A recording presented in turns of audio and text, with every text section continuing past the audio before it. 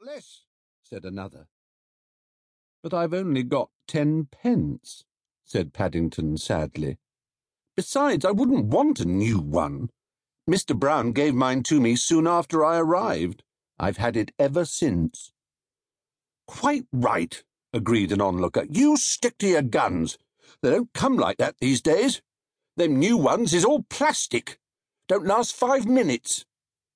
"If you ask me," said a lady who ran a knick-knack stall, "it's a pity it didn't get clamped.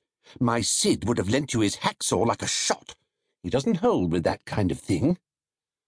"Pity you weren't here in person when they did it," said another stall-holder. "You would have been able to lie down in the road in front of their truck as a protest. Then we could have phoned the local press to send over one of their photographers, and it would have been in all the papers." "That would have stopped the lorry in its tracks," agreed someone else from the back of the crowd. Paddington eyed the man doubtfully. "Supposing it didn't," he said. "In that case he would have been on the evening news," said the man. "Television would have had a field day interviewing all the witnesses." "You'd have become what they call a martyr," agreed the first man. "I dare say in years to come they would have erected a statue in your honour. Then nobody would have been able to park." "What you need," said the fruit and vegetable man, summing up the whole situation, "is a good lawyer. Someone like Sir Bernard Crumble. He lives just up the road. This kind of thing is just up his street. He's a great one for sticking up for the underdog." He broke off as he caught Paddington's eye. "Well, I dare say he does under bears as well. He'd have their guts for garters. Never been known to lose a case yet." "Which street does he live in?" asked Paddington hopefully.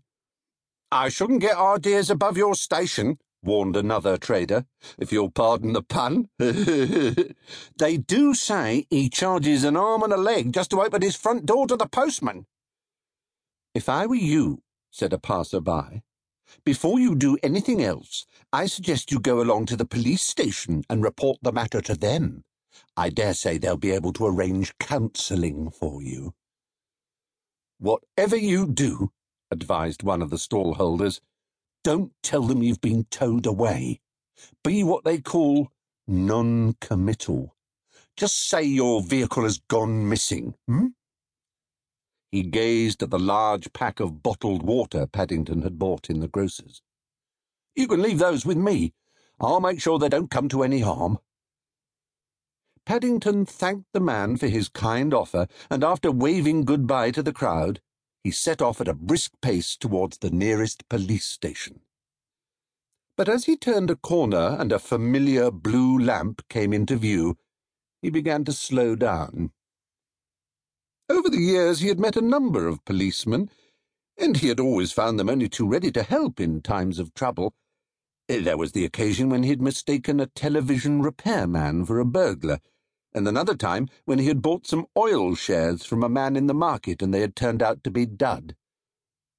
But he had never actually gone into a police station all by himself before, and, not knowing what to expect, he began to wish he had consulted his friend Mr. Gruber before taking the plunge.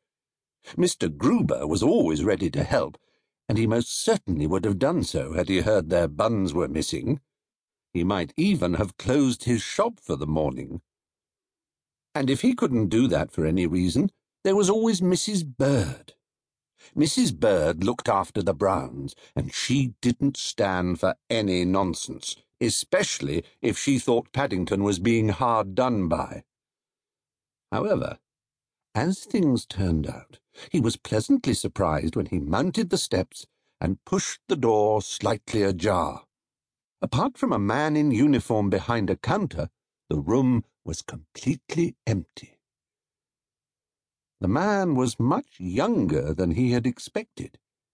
In fact, he didn't seem much older than Mr. and Mrs. Brown's son Jonathan, who was still at school.